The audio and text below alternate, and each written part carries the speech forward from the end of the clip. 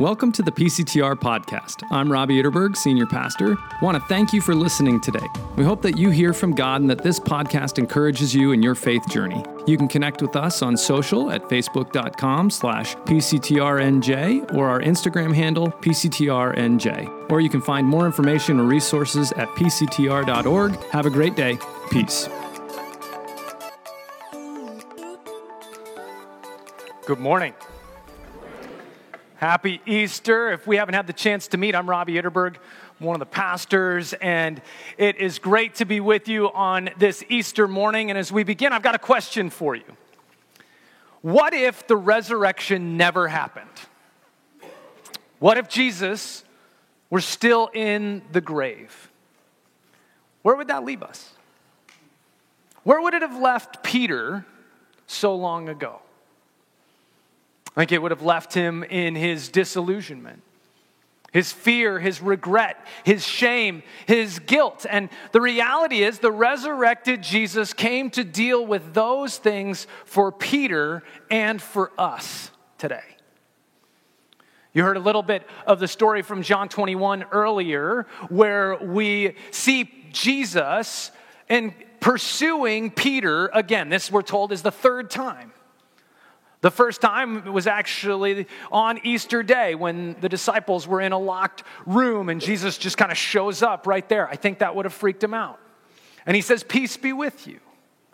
And he breathes his Holy Spirit on them and then gives them a job. He says, "As the Father has sent me, so I am sending you." The second time, they are gathered actually in that same locked room, but this time Jesus shows up because Thomas wasn't there the first time, and Jesus wanted to show Thomas the wounds in his hands and the wounds in his side because Thomas didn't want to believe unless he saw those with his own eyes, and Jesus wanted to make sure that everyone with doubts could have what they need to be able to grapple and believe. Now this is the third time Jesus shows up. But after those first two kind of mind-blowing, miraculous encounters with Jesus, what does Peter decide to do? Let's go fishing. Right? And 6 other disciples apparently decide to join him. Now, this is not fishing like we understand it, fishing for fun. It's not like, hey, the stripers are on the move looking for something to eat because it's springtime and there's 35 to 50-pound class fish being reported, which is in fact the fishing report for this week, if you're into that sort of thing. This was not fun. Right? Fishing in Peter's day was for survival. It was his livelihood. As a matter of fact, Peter was a fisherman before he ever knew Jesus in the first place. Peter's parents, his father was a fisherman. And so in this moment, in this story, it seems like Peter is going back to what's familiar to him, what's comfortable, what he knows, what he's confident with, what can help him kind of get his bearings once again because everything seems off, that can help him feel valuable again, like he can do something productive. It seems like he's trying to move on, trying to get on with life since this whole following Jesus thing didn't work for him. And man, he was sure it was going to work. He was so positive. As a matter of fact, just a few days earlier, that night before Jesus was crucified, Jesus was gathered with his disciples in the room. They're having this conversation, and Jesus says, "Hey, I'm about to leave you." And of course, they're terrified and don't really understand, but Peter speaks up and he's like, "Whoa, Jesus, Lord, why can't I follow you? I'll go wherever. I will lay my life down for you." In other words, even if everyone else quits, everyone else bails out, everyone else's faith wavers, I'm in till the very end. And man, Peter, he's so sincere in this moment. But Jesus looks back at him and clearly says, "Really? You'll lay your life down for me?" "No. Before the rooster crows tomorrow morning, you're going to have disowned me 3 times. And what was Peter feeling and thinking in that moment?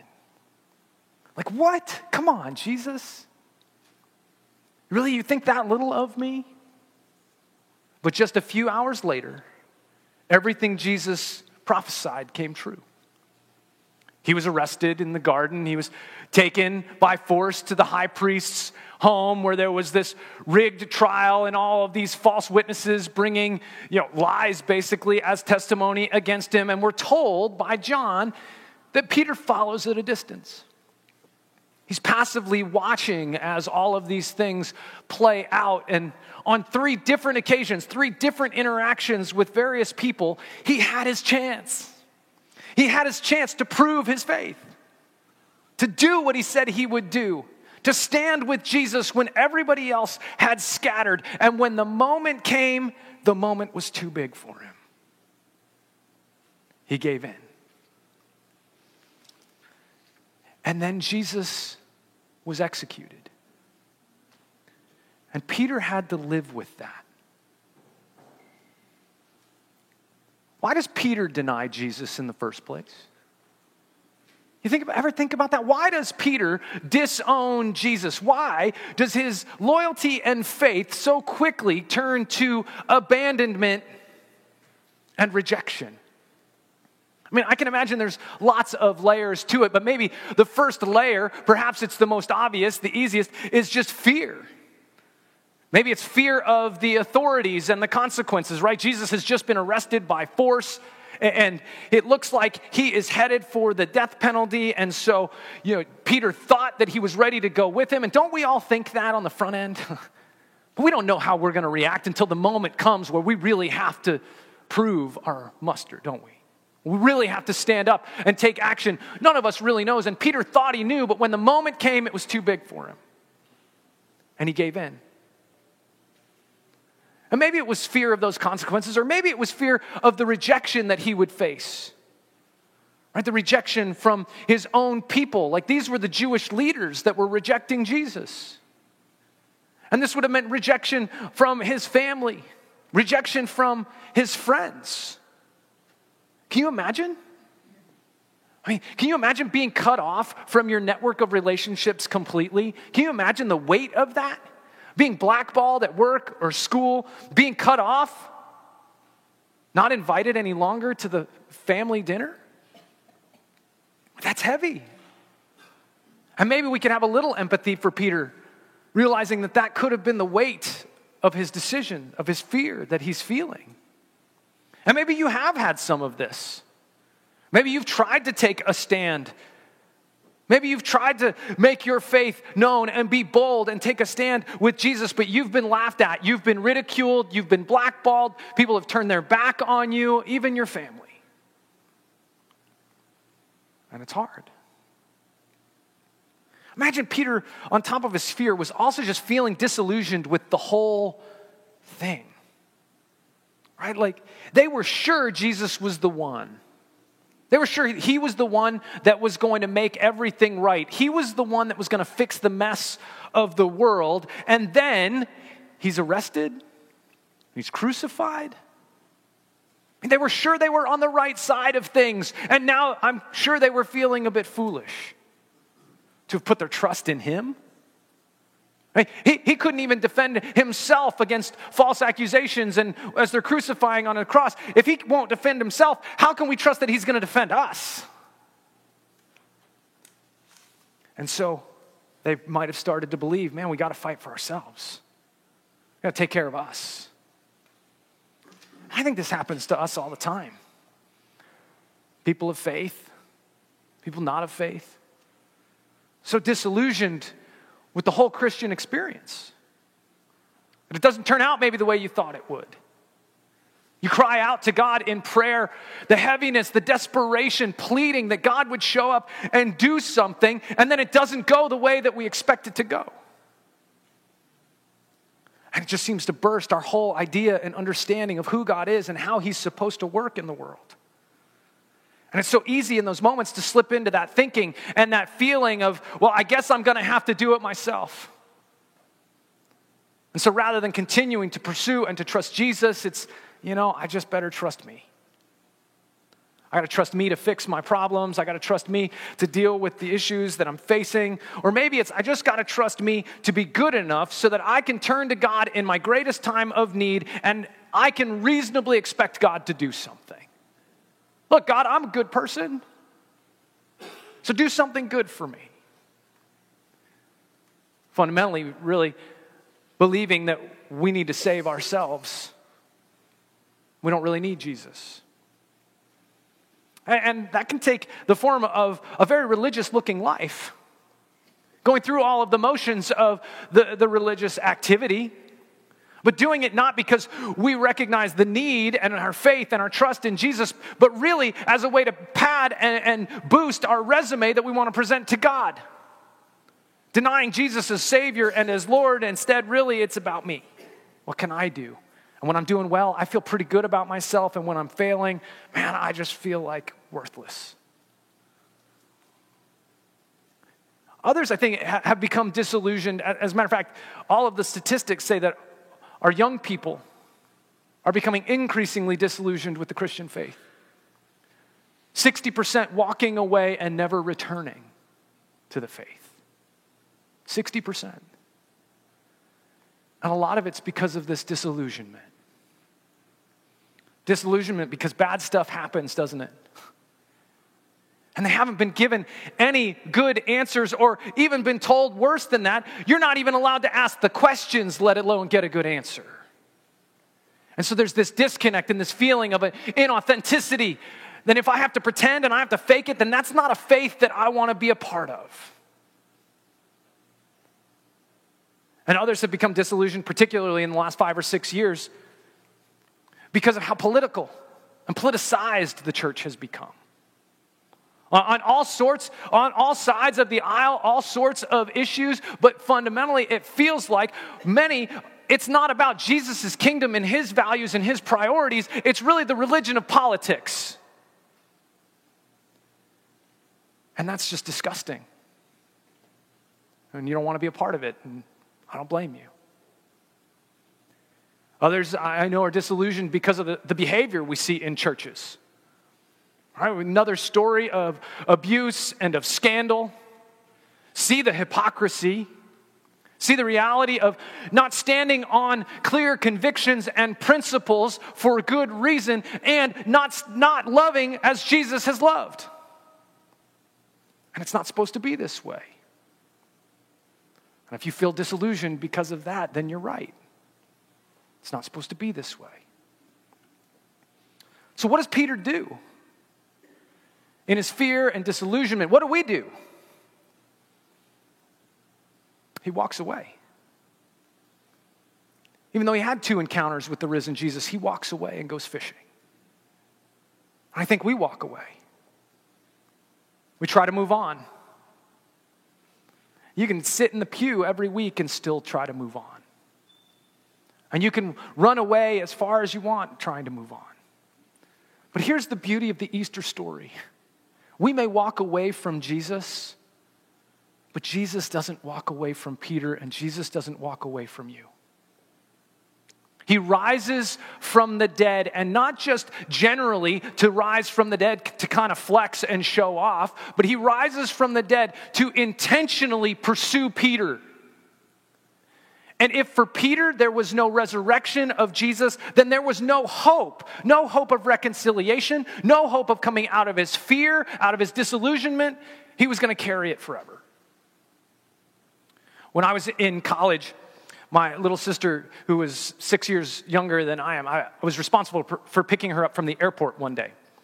And I was running a little late, and I don't know why when you're running late, you can never find a parking spot.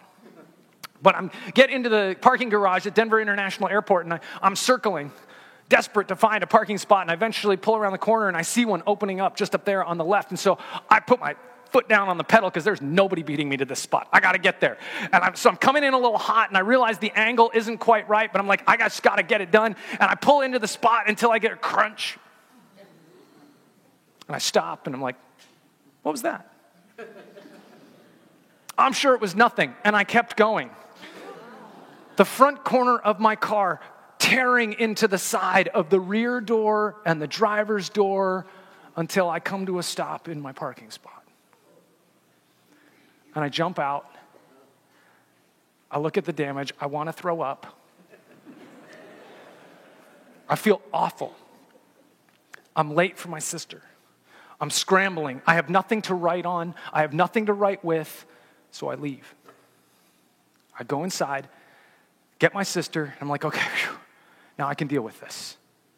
We come back out to the parking garage, car's gone. And there's nothing I can do. I fully expected a couple weeks later for the police to knock on my door because the security camera caught my license plate or whatever and like, hey, remember your hit and run? Like, yeah, I remember. It never happened. To this day, I feel awful about this. There was so much damage. Nothing that I can do because that person, whoever it was gone. If Jesus hadn't risen from the dead, Peter would have been left carrying his guilt and his shame with no opportunity for a different future, no opportunity for reconciliation, only the heaviness to carry for the rest of his days. But Jesus rose from the dead to pursue Peter, to reconcile with Peter so that he could be lifted out of that shame, guilt, disillusionment, and fear. And let's hear the rest of the story from John 21. If you want, you can follow along on the screen. When they had finished eating, Jesus said to Simon Peter, Simon, son of John, do you love me more than these? Yes, Lord, he said, you know that I love you. Jesus said, feed my lambs. Again, Jesus said, Simon, son of John, do you love me? He answered, yes, Lord, you know that I love you. Jesus said, take care of my sheep. The third time he said to him, Simon, son of John, do you love me? Peter was hurt because Jesus asked him the third time, do you love me? He said, Lord, you know all things. You know that I love you. Jesus said, feed my sheep. Very truly, I tell you, when you were younger, you dressed yourself and went where you wanted, but when you are old, you will stretch out your hands and someone else will dress you and lead you where you do not want to go.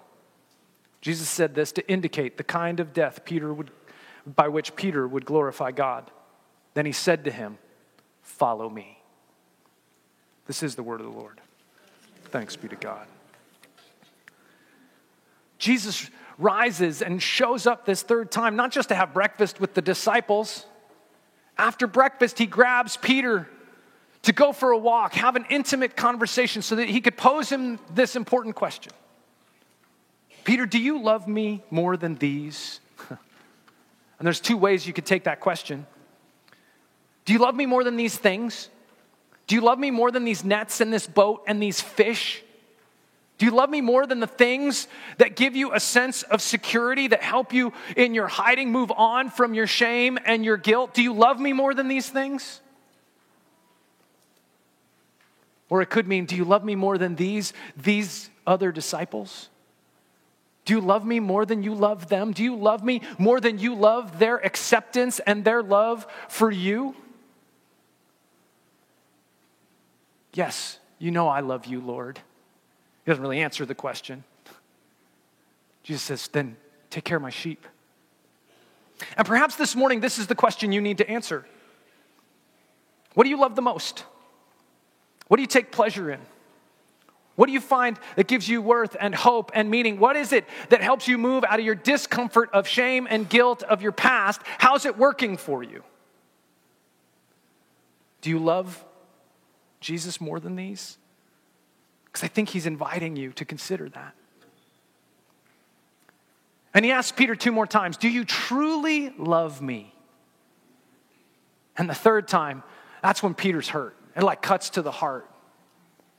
And maybe it's because it was being asked 3 times and that much doubt and question, or maybe it was because Peter remembers the 3 times that he had disowned Jesus, and the weight of that feels still so heavy upon him. You know all things, Jesus. You know that I love you. You know all things.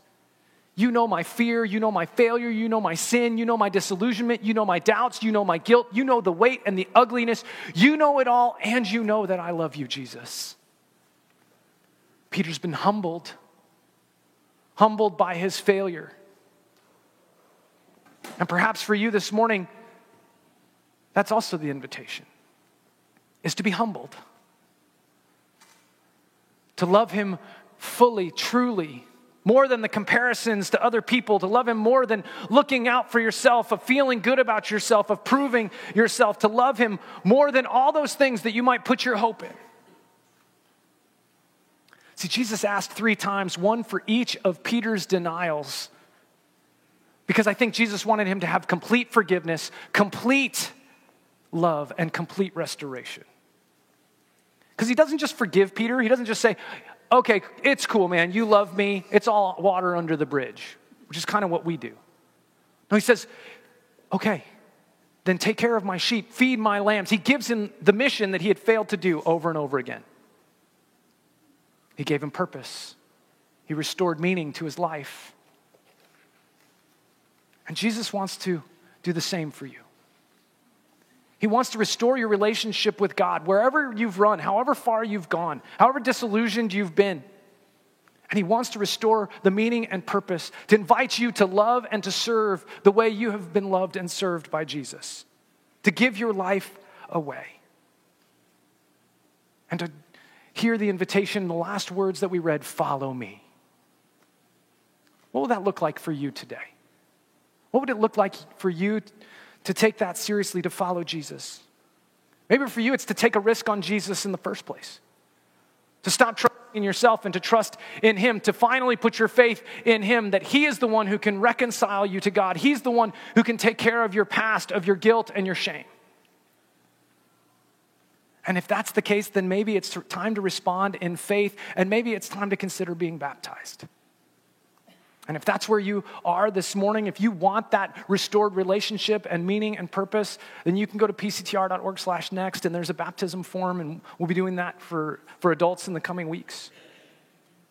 Maybe for you this morning, it's to stop hiding in your religious activity, to stop hiding in those places that are trying to cover over your guilt and your shame. It's to turn back to Jesus.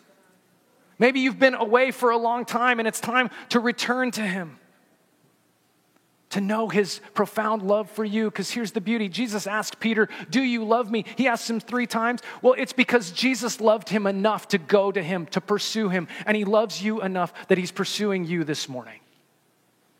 So stop pretending. To truly love him above all else. Serve him. Give your life away. Tend and feed his sheep. He is risen. So your past does not define you. Your failure, your sin, your disillusionment, your fear do not hold you captive. You are free to be loved by him, to love God, and to serve others. Let's pray. Lord God, we thank you for this hope that we have on this Easter morning, to be restored because you are risen. May that truth burrow deep down into our hearts and our souls this morning. Give us what we need to respond in faith this morning, to say, Jesus, I trust you.